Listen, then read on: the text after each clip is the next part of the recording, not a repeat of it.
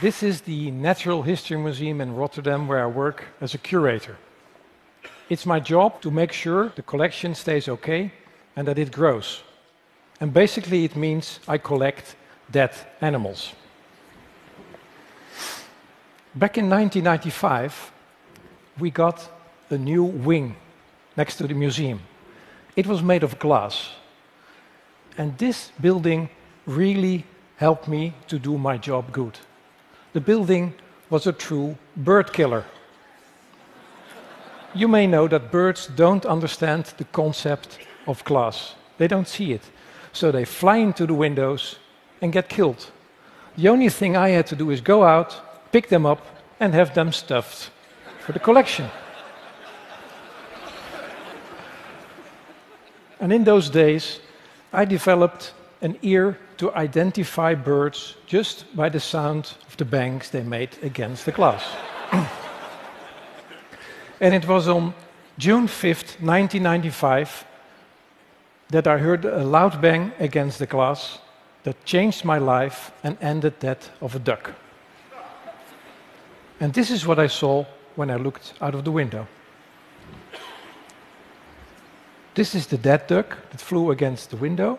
It's laying dead on its belly, but next to the dead duck is a live duck. And please pay attention, both are of the male sex. And then this happened. The live duck mounted the dead duck and started to copulate. Well, I'm a biologist, I'm an ornithologist. I said, something's wrong here. One is dead, one is alive. That must be necrophilia. And look, both are of the male sex. Homosexual necrophilia. So I took my camera, took my notebook, took a chair, and started to observe this behavior. After 75 minutes, I had seen enough, and I got hungry, and I wanted to go home. So I went out, collected the duck, and before I put it in the freezer, I checked if the victim was indeed of the male sex. And here's a rare picture of a duck's penis. So it was indeed of the male sex.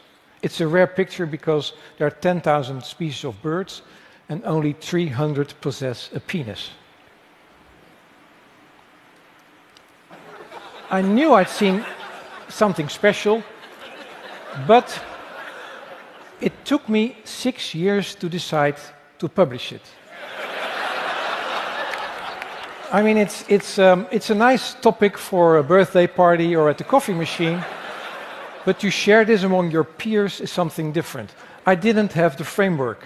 So after 6 years, my friends and colleagues urged me to publish it. So I published the first case of homosexual necrophilia in the Mallard. And here's the situation again. A is my office, B is the place where the duck hit the glass, and C is from where I watched it. And here are the ducks again. As you probably know in science, when you write a kind of special paper, only 6 or 7 people read it.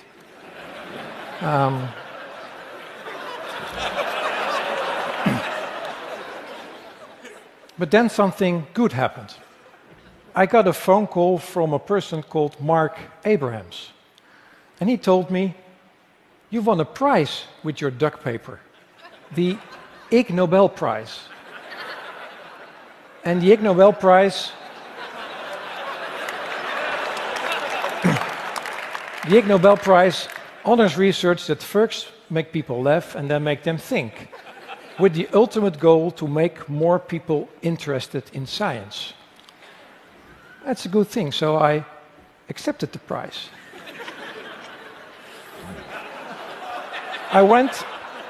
let me remind you that Mark Abrams didn't call me from Stockholm, he called me from Cambridge, Massachusetts. So I traveled to Boston, to Cambridge, and I went to this wonderful Ig Nobel Prize ceremony held at Harvard University. And this ceremony is a very nice experience. Real Nobel laureates hand you the prize. That's the first thing. And there are 9 other winners who get prizes. Here's one of my fellow winners. That's Charles Paxton, who won the 2000 biology prize for his paper Courtship Behavior of Ostriches Towards Humans Under Farming Conditions in Britain. And I think there's 1 or 2 more Ig Nobel Prize winners in this room. Dan, where are you, Dan Ariely?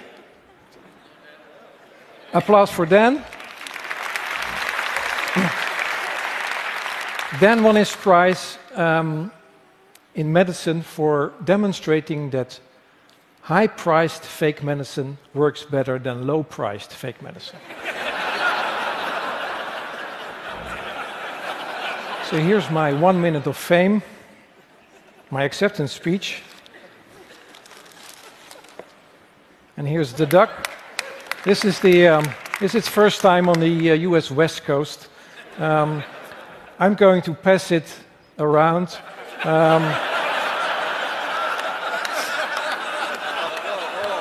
Yeah? You can pass it around. Please note, it's a museum specimen, but there's no chance you get the avian flu. After winning this prize, my life changed. In the first place, people started to send me all kinds of duck-related things. And I got a real nice collection. But more importantly,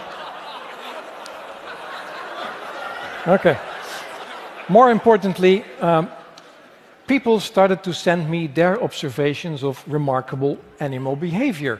And believe me, if there's an animal misbehaving on this planet, I know about it.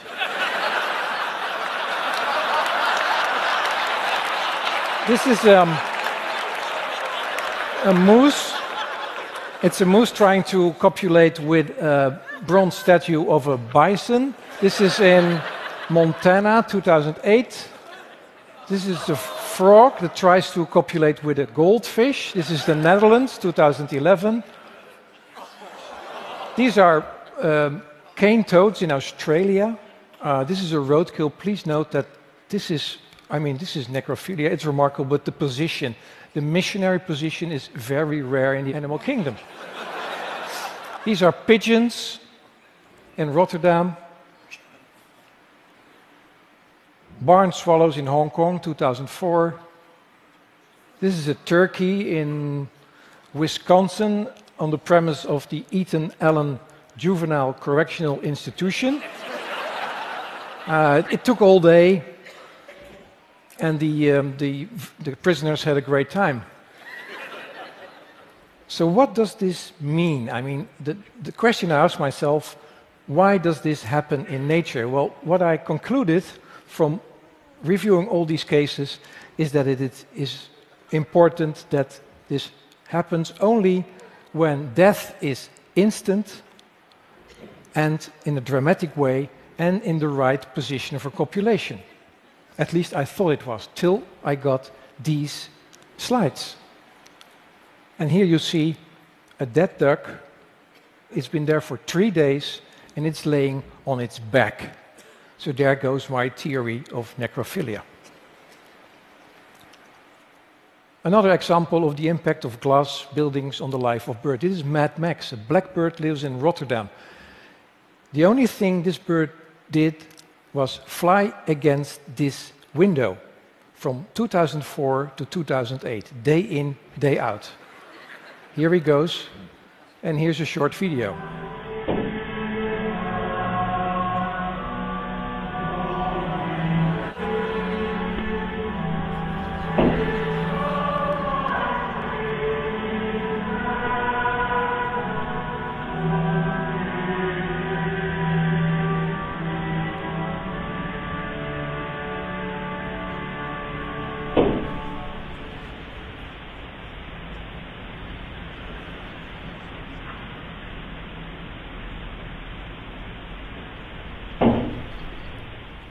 So what this bird does is fighting his own image.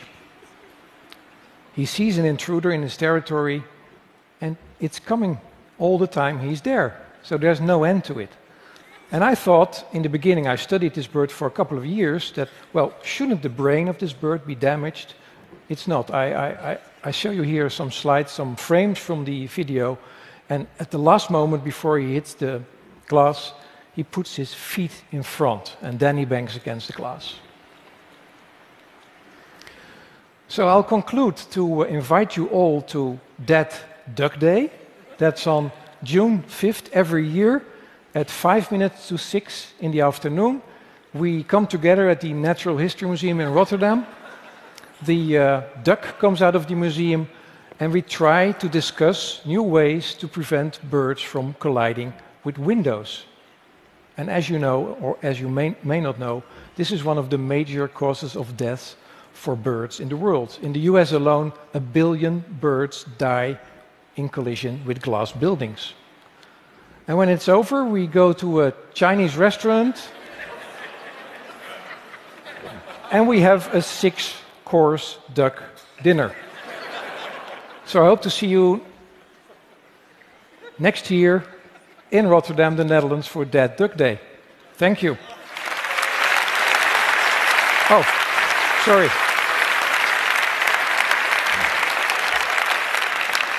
May I have my duck back, please? Thank you.